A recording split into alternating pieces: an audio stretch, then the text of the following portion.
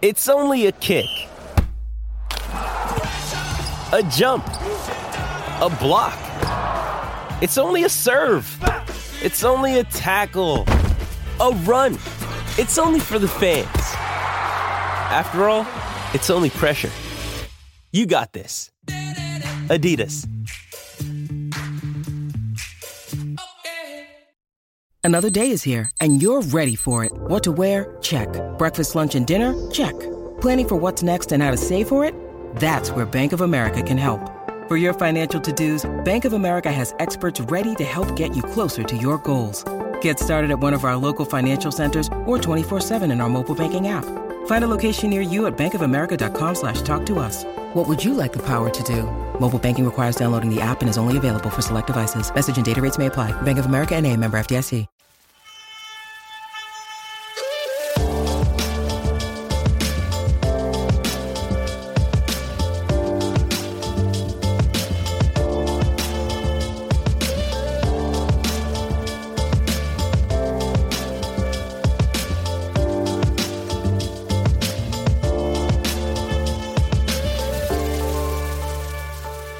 Hello Bulls fans and welcome to another episode of Bulls HQ, a Chicago Bulls podcast, part of the Blue Wire Podcast Network. We're officially only 2 weeks away from the draft and it's starting to feel a little real now.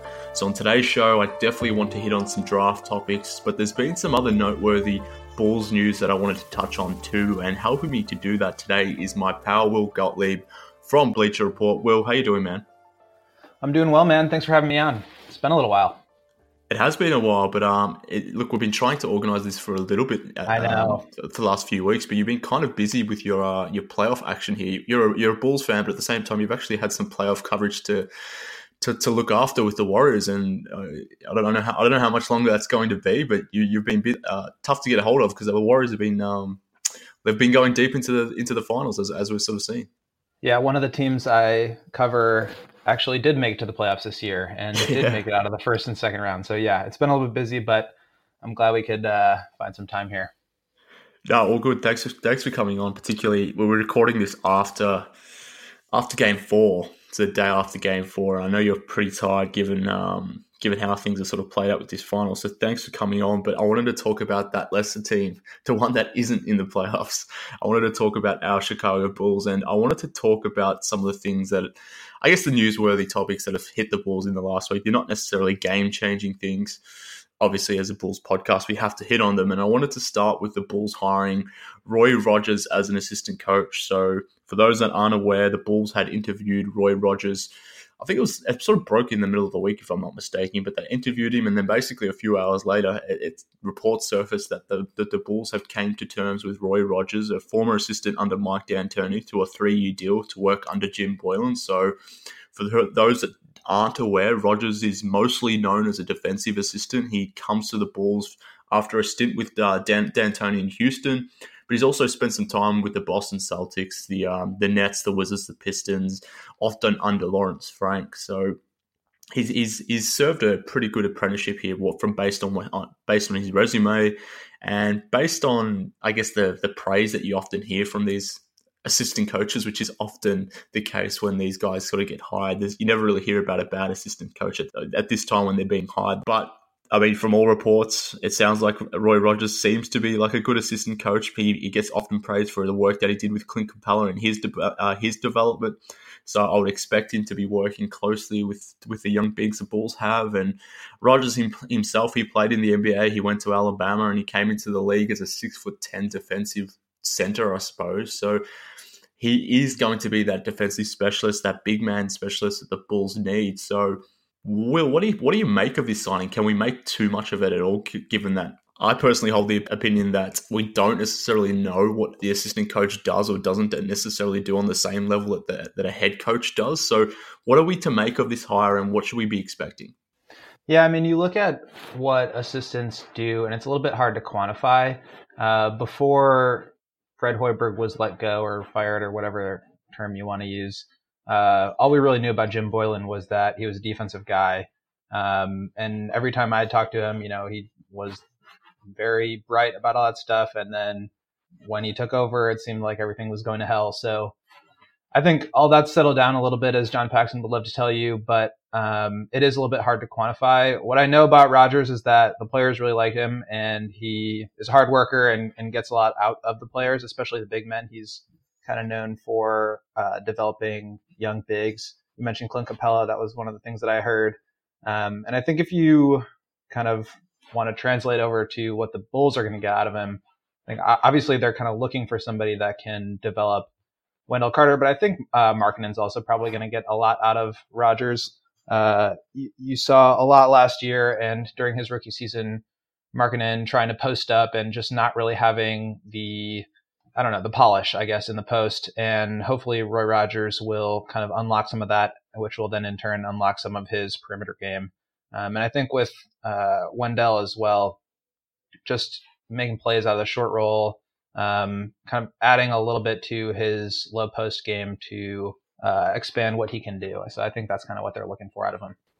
So it would seem that Boylen has brought in some guys with at least a nice resume. Like I said before, we don't necessarily know too much about these assistants as to how they sort of manage the game, what their tasks are, but we can really only go based on their previous stops, what their resume is rather, and what people generally say about these guys, which, like I said, is typically always positive. But I think what I like about this hiring more than anything else is the fact that it's another person from outside the organization who can bring different ideas to the team. We saw that with Chris Fleming when he came in to be the lead offensive assistant under Jim Boylen. Even Boylen himself came from outside of the Bulls organization. So I think that's probably the most, I don't know, exciting is probably too strong of a word to describe this, given it's only an assistant coaching hire.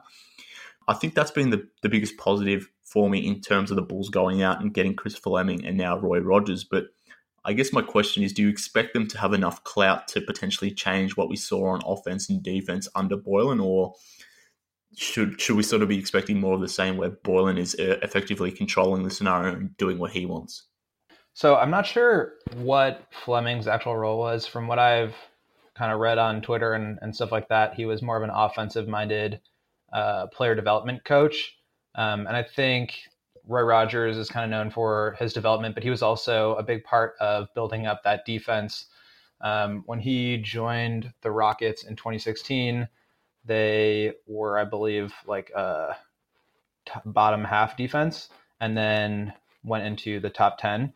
That's obviously he did that alongside Jeff Bzdelik. So he's got a lot of experience working with good defensive minds. That's all well and good. But what I really like about both of these signings, in addition to what you mentioned, which I think is a really good point, is that they're both player development guys, that the Bulls are not focusing on like necessarily adding the best tacticians right now. I think they're maybe a little bit away from that, but just the fact that they're focusing on developing skills of the young players on this roster, that seems to be a good sign.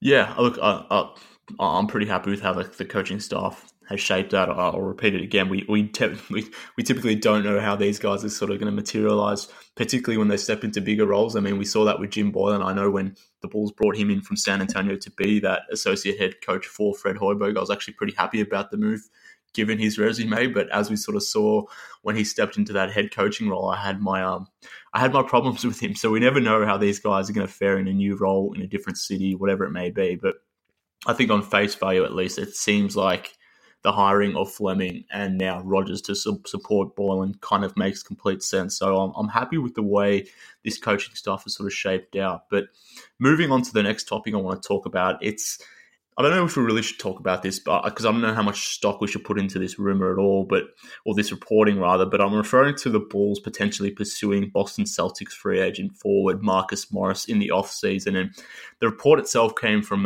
Shams Charania. He reported that the Bulls will be one of 5 teams that will chase Marcus Morris in free agency. And I suppose the reason why I'm sort of hot and cold as to whether we should be talking about this topic at all is the fact that it kind of read like an agent trying to drum up value for their client, just listing out, big market teams who may have interest in their client to potentially extract more value. At least that's what I read into it, but the team set to be chasing Marcus Morris, aside from the Chicago Bulls, includes the Knicks, the Lakers, the Clippers, and the Sacramento Kings. So apart from the Kings there are three big market teams along with the Bulls there as well. So we'll see where it ends up, but it's possible all four of those teams could be playoff teams depending on how the offseason pans out.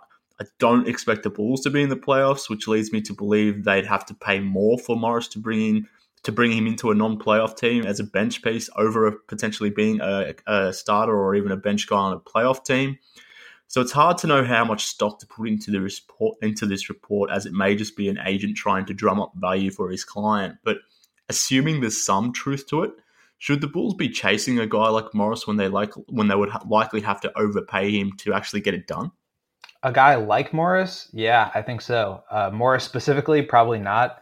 This was his age 29 season. He played 28 minutes a game on, one of the top teams in the East. He was like a pretty impact player on a good team. And like you mentioned, he's going to be, you're going to have to overpay to get him. He's probably going to be coming off the bench. That probably means that you're going to try to slot him into a lot of minutes at the 3 because you want to get Markkanen as many minutes as possible at the 4. It just doesn't really seem like the perfect fit, but he kind of represents toughness and grit and all these things that Jim Boylen and Pax want to embody as a team. So I get why they're in the running for him or have been linked to him. But I think there are probably other players who have some of those same qualities that you could look to, maybe not in the prime of their careers, that might make a little bit more sense. Yeah, well, I mean, I suppose they do need a veteran off the bench that would sort of help guide this team, and particularly a tough-minded player. I think that kind of makes sense. And I've spoken about my desire at least of bringing back Taj Gibson, but specifically for Morris, at least to my vantage point, he seems like a questionable character from a locker room sense. I mean, that Boston locker room was kind of fractured, so it's hard to maybe necessarily pinpoint it on one person, whether it was Morris himself, whether it was Kyrie Irving, whether it was Terry Rozier, whether it was someone else. But I don't know if he necessarily improves your locker room. So I'm just kind of worried that type of veteran in this type of situation where it's possible that the Bulls go through another tough season where they've got a roster full of young kids, and then you're bringing in this 29-year-old guy who's going to be coming off the bench, but may end up wanting to start, given that those in front of him aren't necessarily established players. I just wonder if the character fit makes sense for this team. Yeah, I mean, I think the Bulls do need veteran leadership. I think over the past couple of seasons, they've tried to look for that in a variety of different ways. And like Lopez has been kind of the stable veteran in the locker room. We don't know if he's coming back, and you can't just put out a team that has like Zach LaVine and Carter and Mark. Like there needs to be somebody there. I don't know really what to make of his character. I know that just looking at this season in a vacuum, he was kind of on Team Kyrie in the locker room there in Boston, and it's hard to know what to really make of that dynamic. Like, was that Kyrie being just a kind of weirdo the way that Jimmy Butler or people think Jimmy Butler has been? Or were the young players in that locker room really not working that hard, really not kind of understanding what it takes to play a certain brand of basketball that can result in wins? I don't want to speculate too much about that, but I do think that the Bulls need a guy who will pull some like positive energy from the younger guys and kind of teach them what it means to win games and not just put up numbers. Yeah, I mean, I certainly agree with that. I just don't know if Marcus Morris is the type of guy. Yeah, I don't know if Marcus is the guy or not, but yeah, and I think his best position is probably power forward in the NBA right now. Yeah, for sure. So you would assume that he would be like a small ball forward off the bench, meaning he'd play a lot of power forward. But I don't know if the Bulls necessarily need to get that type of player, because I think they almost have that in Otto Porter. I think sliding him to the 4 kind of makes sense in bench units, but depending on what they do in the draft as well, particularly if they get someone like DeAndre Hunter, who I think is probably going to be playing a lot more 4 than some people realize in the NBA. I think if that happens, then you probably don't need a player like Marcus Morris, and you can sort of invest your coin into maybe more of a traditional big, like Gibson is, I suppose. But it's something to think about. But again, assuming they are chasing Marcus Morris, what is the appropriate dollar value that you sort of assign for a bench forward to sort of come in and be that, almost like that Bobby Portis role, I suppose? Obviously, the Bulls didn't want to play Bobby Portis. Bringing in Marcus Morris is maybe like bringing him in a mature age version of Bobby Portis. But what should the Bulls be budgeting for that type of player if they are assuming to be chasing someone like Morris? Yeah, what was the number? That was a good thought. What was the number that Bobby turned down on a year-to-year basis? I think it was about 12 million off the top of my head, 10 or 12 million, something like that. I want to say it was a 4-year, $50 million deal, 4-year, 48, something stupid like that. Yeah, I mean, you look at some of the other contracts for similar players. I know Taj was making 14 a year. He had a 2-year deal. And he was a starter, I believe, for the most part in Minnesota, but he's also a little bit older.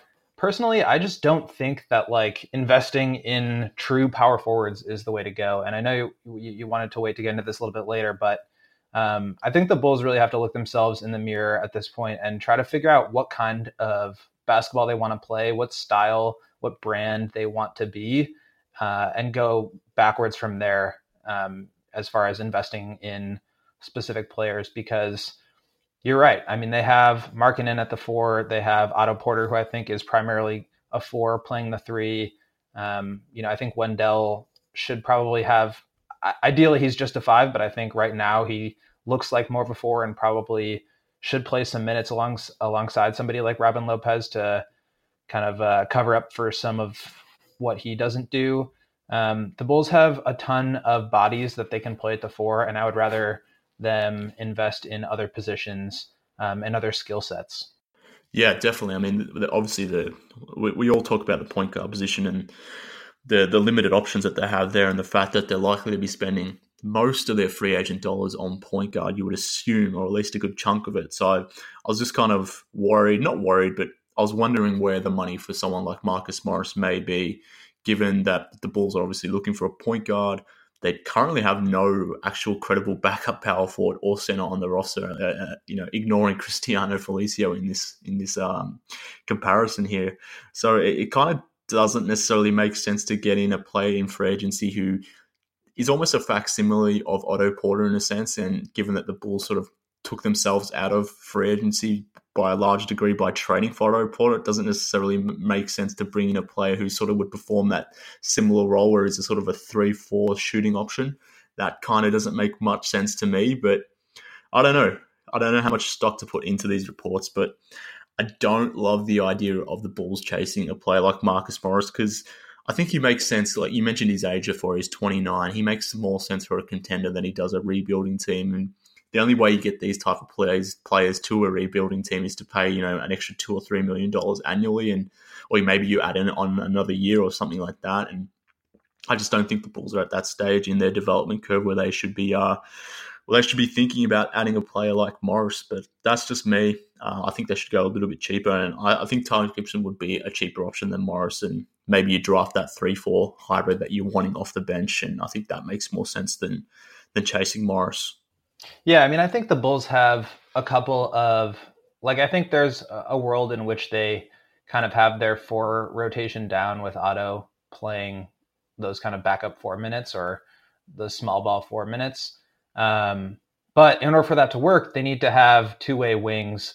And I think that's really something that they need to invest a little bit more in. I also think, we forget about him because he broke his toe and didn't play for the last bit of the season. But Chandler Hutchison is one of those guys that's also a 3-4 kind of combo. And I think the Bulls, if they are going to get somebody who's at the 4, it should be somebody who's like 2 through 4 or 4 through 5. Somebody like that who can kind of round out the rest of the roster as opposed to just loading up on one position that, unless you have somebody like a Draymond Green, is not the most important position on the floor in the modern NBA.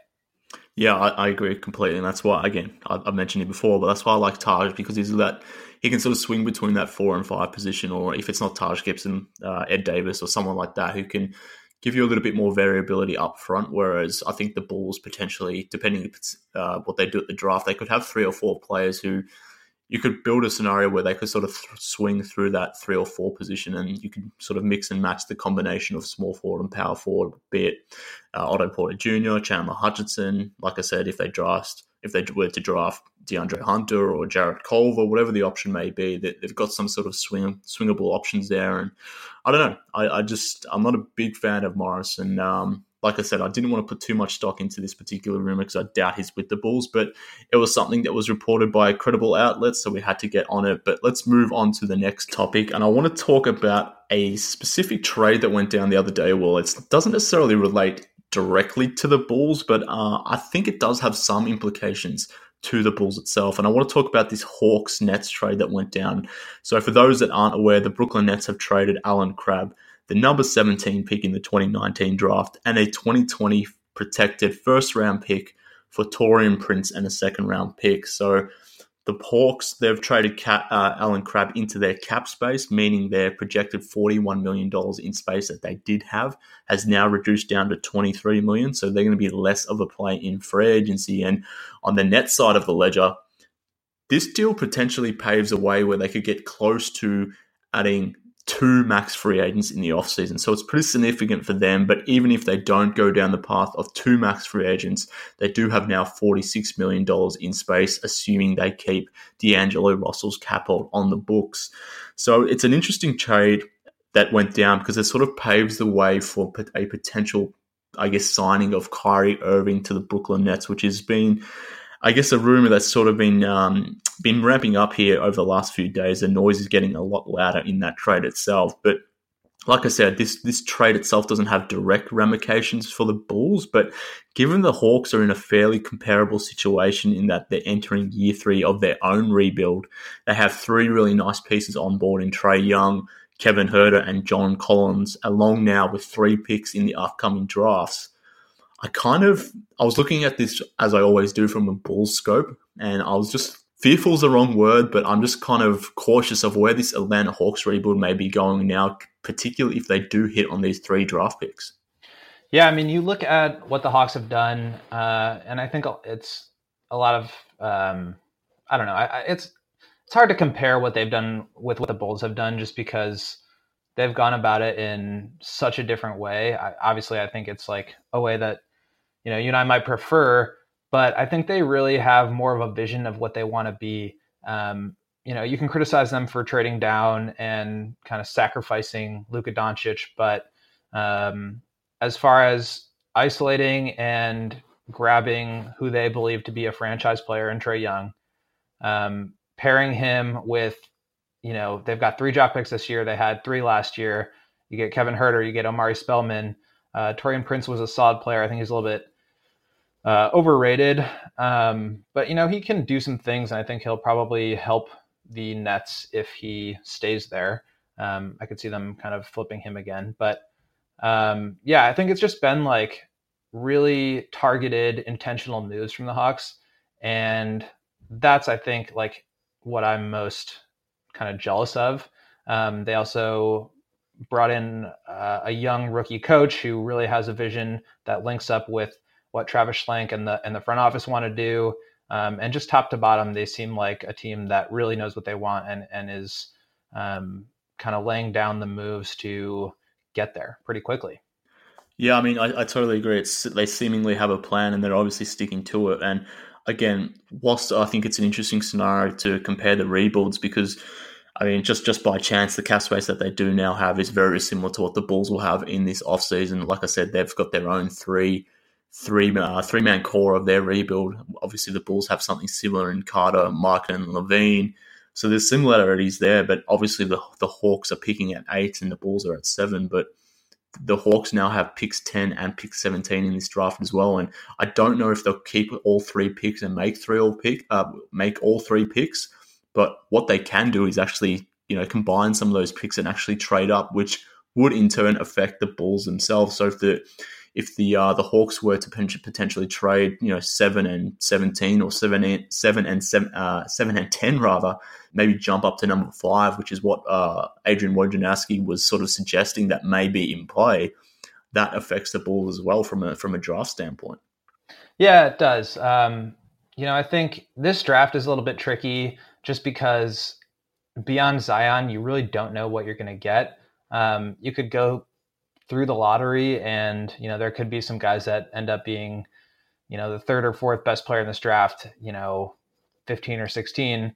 And so I think it's a little bit of a risk to move up. Now, if you do have somebody that you really believe in and, your scouts and your analytics are telling you, yeah, this is the guy, this is the compliment that we want for Trae Young, and maybe that is Jarrett Culver, then yeah, you should totally go for it. But I do think it's a little bit of a risk in this draft more than others. But I also think that means that the cost to move up might not be as high.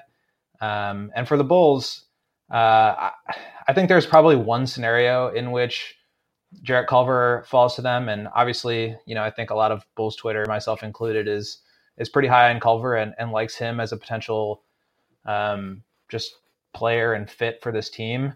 But I haven't really gotten my hopes up just because I think there are too many ways that he doesn't end up on the Bulls, and I would at least have some backup plans so that I'm not too disappointed. Well, it's funny you say that because that's exactly where my mind went when this trade went down. I sort of pictured a scenario in my own mind where the Hawks maybe package, say, pick 8 and pick 17. They trade that to the Cavs for pick 5. They take Culver at 5, and then the Bulls are left with someone like Kobe White or DeAndre Hunter, or maybe even Cam Reddish at number 7 there. I mean, they're players that have upside, but not names that necessarily excite me too much compared to Culver in this instance. But the Hawks could potentially make that trade. They could add Culver, and then they could still have pick 10 by the wayside sitting there where they could sort of take Brandon Clark or someone of that nature, or PJ Washington, whoever it may be.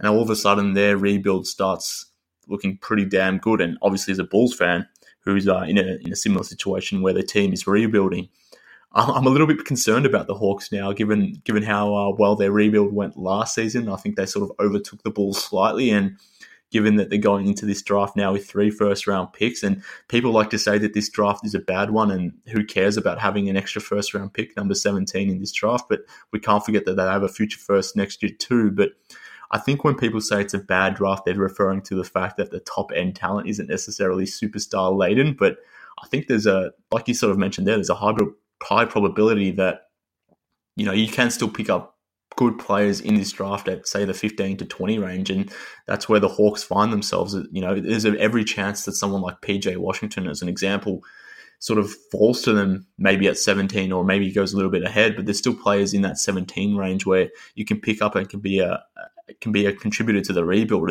If Bulls fans like to think that Chandler Hutchinson is someone that could eventually be an important piece of this rebuild, then there's no reason to think that maybe the number 17 pick that the Hawks have couldn't necessarily do that for them too. So I'm slightly concerned, but we'll see how that shakes out in the draft. But another talking point that came out of this trade that at least I've received quite a bit, and I want to get your opinion on, is the fact that the Nets themselves have almost created 2 max slots. They're about 2 or 3 million shy of having that 2 max slots, but they can definitely still create that with a couple other moves. But they can only get those 2 max slots if they let D'Angelo Russell walk. And I think that has drawn the impetus for a lot of Bulls fans to maybe speculate whether the Bulls should be a team that should go after D'Angelo Russell in free agency. And I think Russell is a player coming off an all-star season where he's going to be needing, if not a max contract, but a near max contract. So my question is, should the Bulls even entertain the idea of bringing in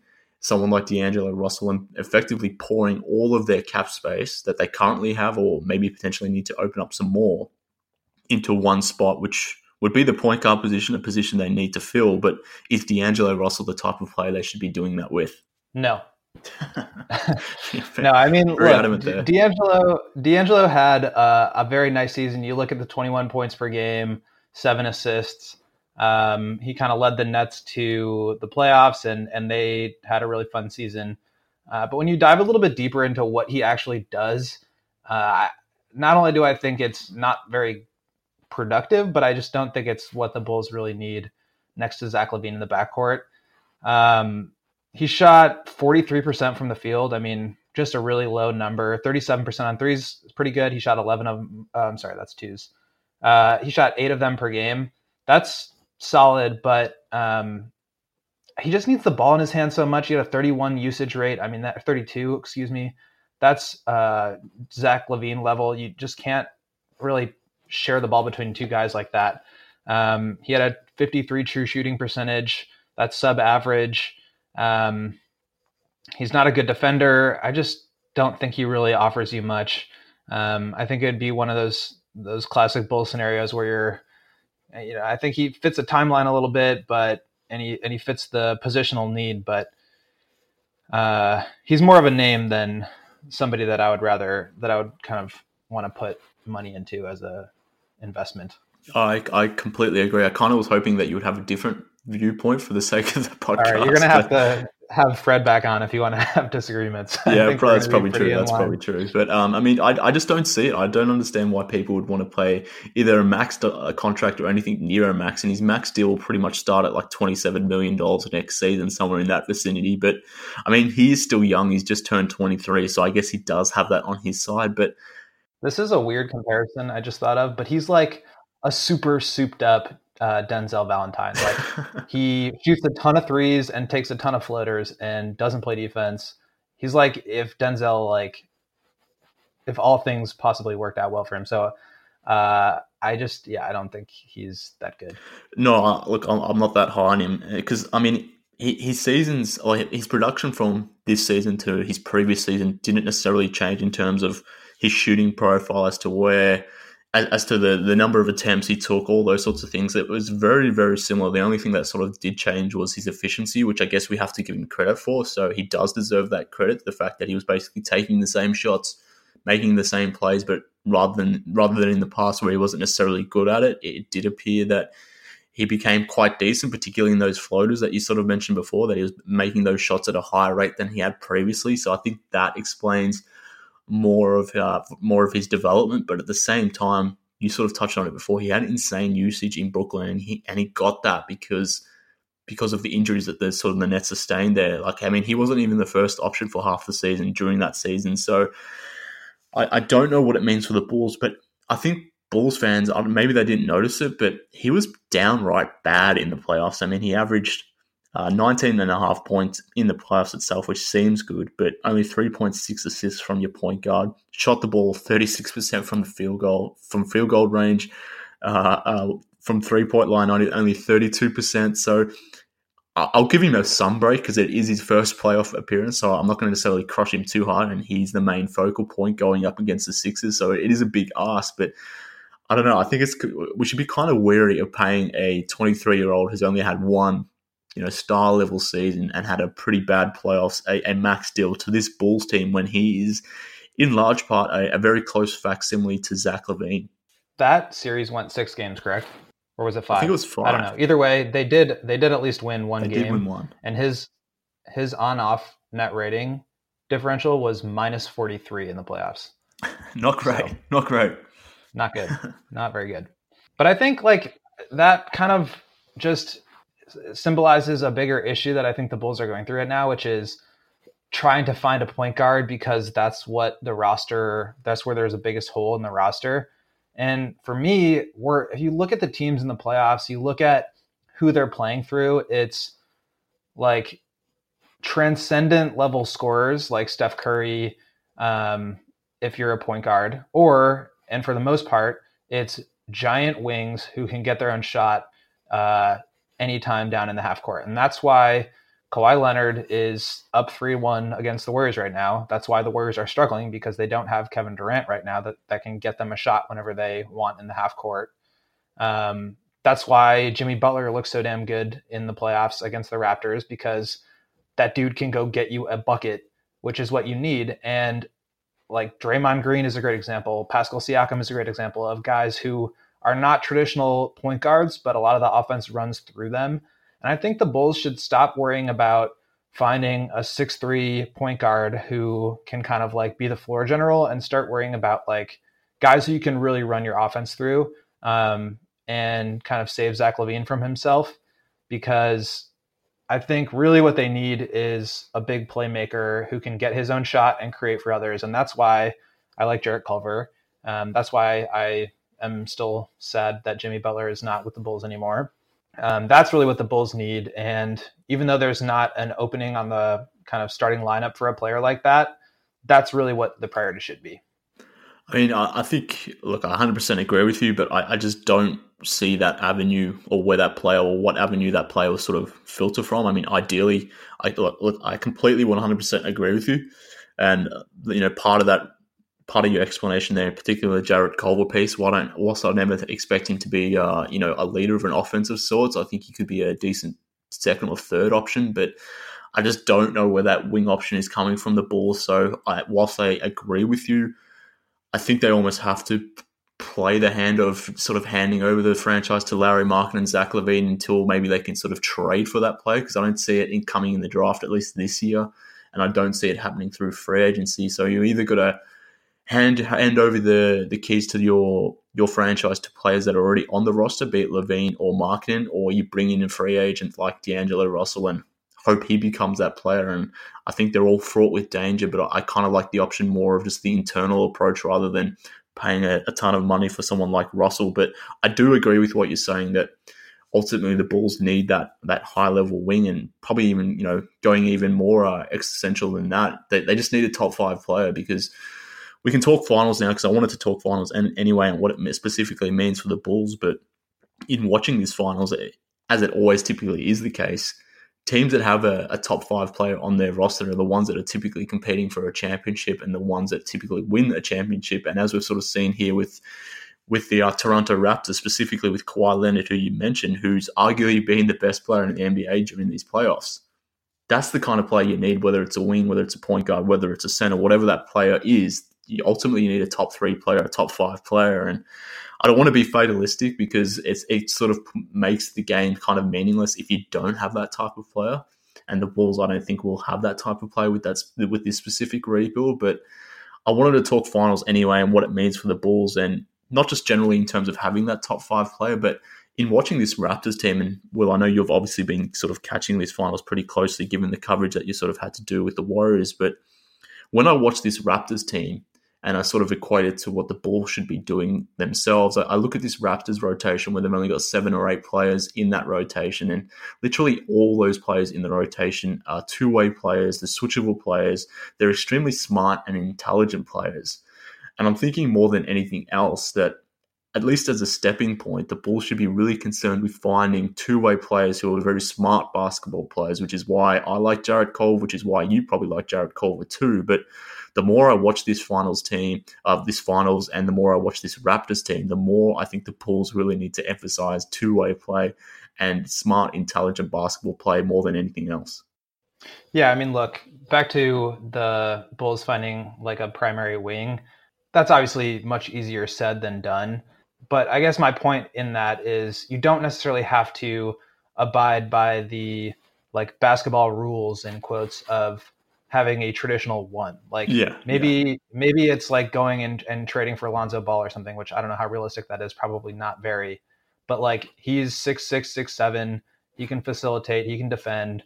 And I don't know. I think like you just have to look for options where, and maybe it is just like you really believe in Zach LaVine as the primary scorer, then why go out and get a point guard who's smaller that doesn't give you the switchability 1 through 3 or 1 through 4 that somebody who's a little bit bigger might. I just think they have to like expand their mind in terms of like what their roster should actually look like. And I think, to be honest with you, like this maybe isn't ideal, but I think running the offense through Zach LaVine is the most realistic and likely scenario for the next year or 3. And just like you said, finding those two-way guys, whether it's early or late in the draft, and not just 3-and-D guys, right? Like you need to be able to put the ball on the floor and pass and make plays and attack closeouts, which is why you saw Fred VanVleet start in the third quarter last night, as opposed to Danny Green, who was just having a rough scoring night. But guys who can really do a little bit of everything, like skill all over the floor is the recipe. And, that's really what they need to identify. Yeah, I agree 100%. I mean, like this Warriors team, obviously they're suffering right now because they're a top-loaded team and they're without Kevin Durant, and obviously Clay is hobbled. DeMarcus Cousins clearly isn't right, so they're clearly being hit with the injury bug as well, which is definitely playing into this final series. So it's not necessarily just the Raptors just being purely dominant against a healthy Warriors team. But we can see. But the Raptors have been really dominant. I mean, they've been 100%. But I mean, the Warriors are effectively carrying players who aren't necessarily doing those things that we sort of just said before. Like they're carrying or having to play a lot of one-way players or guys that just can't do enough. And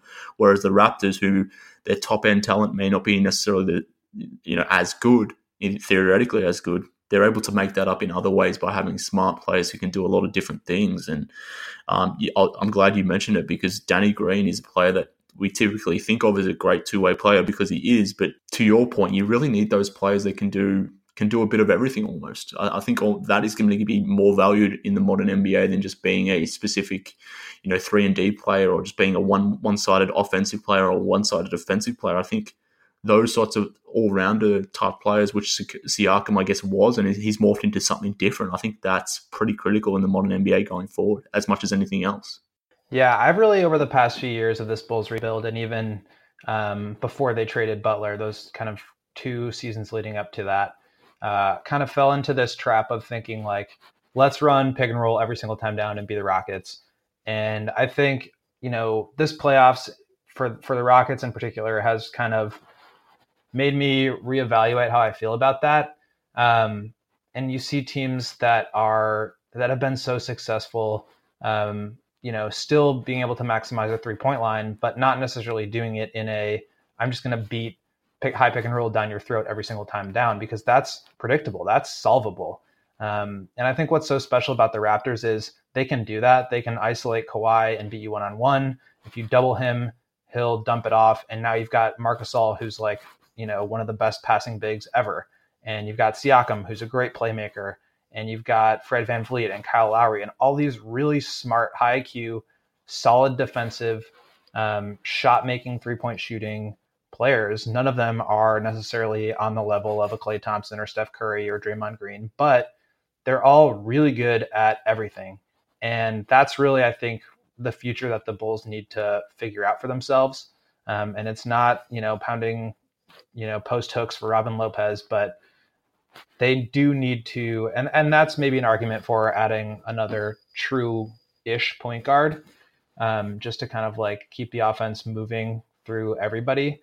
But, and that's what's made the Warriors so special over the past 5 or 6 seasons, right? Like Steph, Dre, Klay, DeMarcus Cousins this season, Iguodala, Sean Livingston, all guys who KD can really make plays, can move the ball and get their own.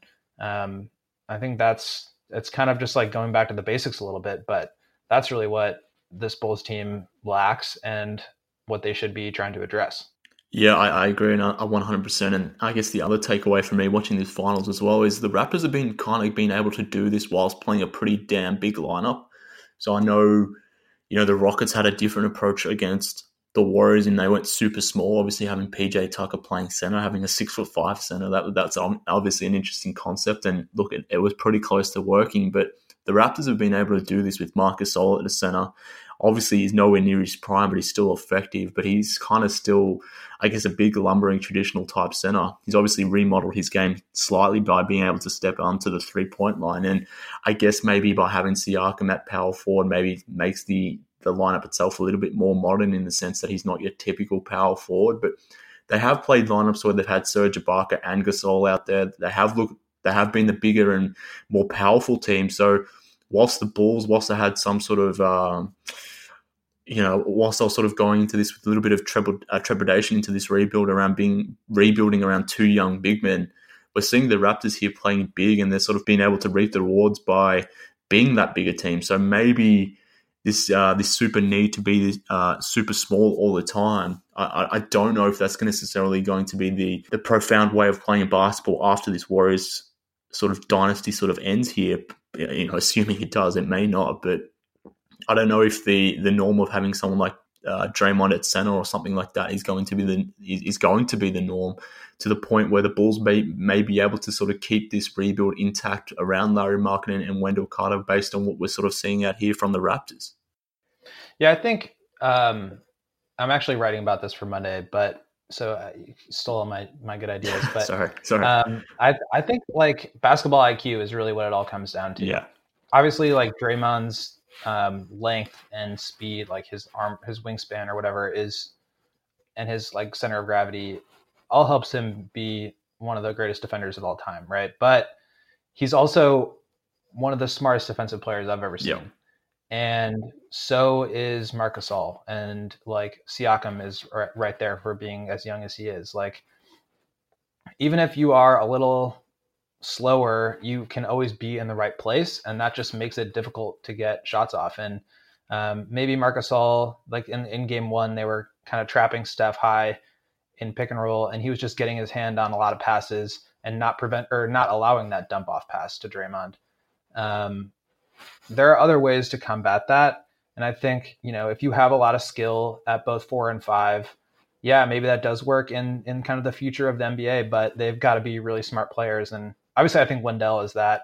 I think Lowry is kind of working towards that and has been getting a little bit better at just being in the right place at the right time.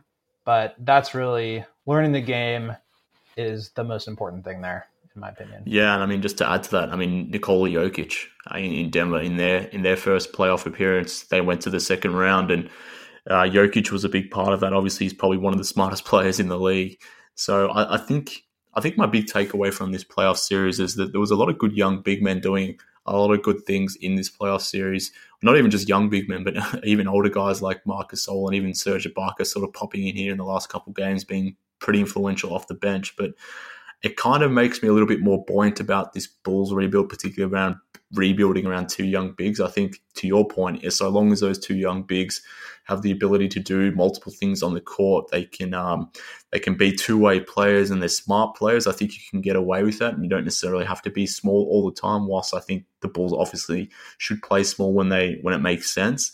I think that's been a big takeaway. But bringing it back to what we were talking about before, and potentially bringing through D'Angelo Russell to this team, I think another thing with this Raptors team is that you just can't afford to carry one bad defender, let alone two in a lineup. And I think the Raptors just don't have that, at least in their rotation. I mean, there isn't a bad defender to be seen, let alone a below average defender. So having someone like D'Angelo Russell coming in to pair with Zach LaVine, I think that would be a complete disaster. And I think it would limit what you can do in the potential playoffs. And I'm not suggesting the Bulls need to worry about getting to the finals and how a Russell-LaVine combination would sort of fare in the finals. I think they got a few more hurdles to clear before that stage. But I think even just being a decent playoff team, I think you put yourself under a lot of pressure by having a limited backcourt like that. But so I sort of, going back to what we said before, where, if the best option is sort of running your offense through LaVine and Markkanen, then you really need to make sure that the rest of the spots on the roster are two-way guys, smart guys, defensive guys that can do a lot of things, because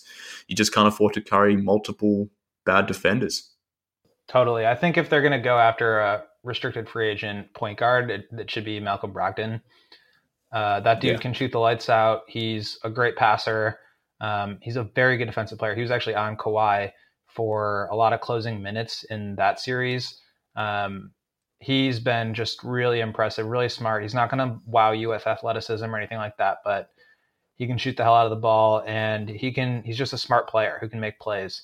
I don't think the Bulls should necessarily be handing out $20 million contracts to like each of the 5 starters, but if they're going to do that, like, I would much rather see it happen for Brogdon than D'Angelo.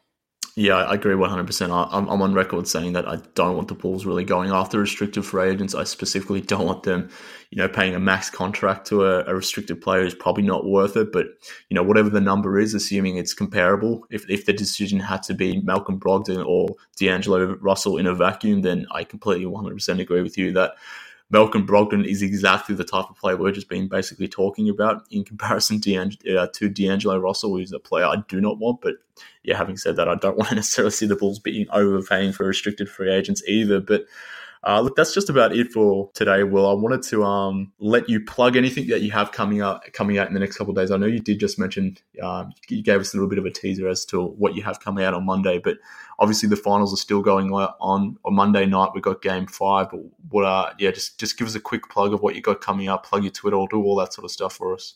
Let me say one more thing about the Bulls and spending money, which is that there was another report, or another line in that Shams report, about the Thunder looking to salary dump for a pick. I think that's a much better use of money. I've said this a million times. I know I'm not the only one, but For the same reason that we are high on the Hawks getting all these draft picks, I think the Bulls should be looking to spend their money that way, taking more bites at the apple. They're not signing free agents. They're not contending right now. Take on some bad money, get some picks out of it, and go from there. And then for plugging myself, I've just been writing a lot of like post-Warriors game stuff. So the last couple of games that I've been at had some good stories for. Last night I kind of wrote about how the Raptors were the ones who like took it to the Warriors in the third quarter, which has been kind of a common trope of Warriors games over the past several years. And it's kind of symbolized this whole shocking series and just out of a crazy, potentially last game at Oracle Arena.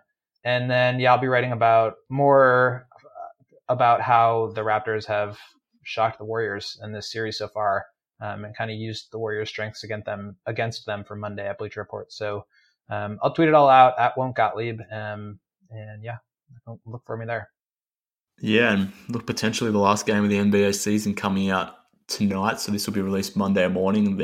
Game 5 will be Monday night. Hopefully it's not the last game of the NBA season, but if it is, it's been an amazing finals to be witnessing from my vantage point. But Will, you've been in the actual stadiums, so that's pretty damn cool. You've been covering this Warriors team pretty closely, so if nothing else, I mean, you've been able to experience some awesome basketball. But I appreciate you coming onto this podcast and maybe talking about a team that doesn't necessarily play that great of a brand of basketball, but I appreciate it nonetheless. Anytime, man. It's always good to vent about the Bulls. Yeah, exactly. And I definitely need someone to do that with. So thanks to Will for coming on to the pod today. Thank you for listening, Bulls fans. We'll be back again shortly. We'll probably focus more on the draft on the next pod as we sort of ramp up towards the draft going forward. We're only 2 weeks away. It's getting closer. We'll see what the Bulls do. I'm getting excited, and as should you, Bulls fans. But we'll be back again very shortly. Check me out on Twitter at MKHoops. Follow the show on Twitter as well at BullsHQ Pod. 5-star reviews on iTunes if you get a moment. I really do appreciate it. But until next time, this has been Bulls HQ. Speak soon, Bulls fans.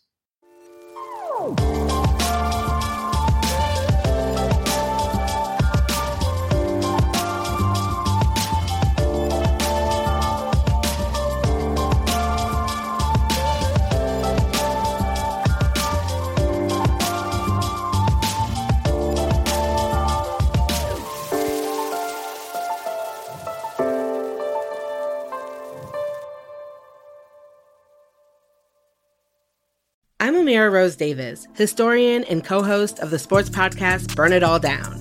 And now I'm hosting the new season of American Prodigy, all about Black girls in gymnastics. For the last 40 years, Black gymnasts have moved from the margins to the core of the sport and changed gymnastics along the way. Now, they tell their stories. You'll meet trailblazers like Diane Durham, superstars like Jordan Childs, and everyone in between. Listen to American Prodigies on Apple Podcasts, Spotify, Stitcher, or wherever you get your podcasts.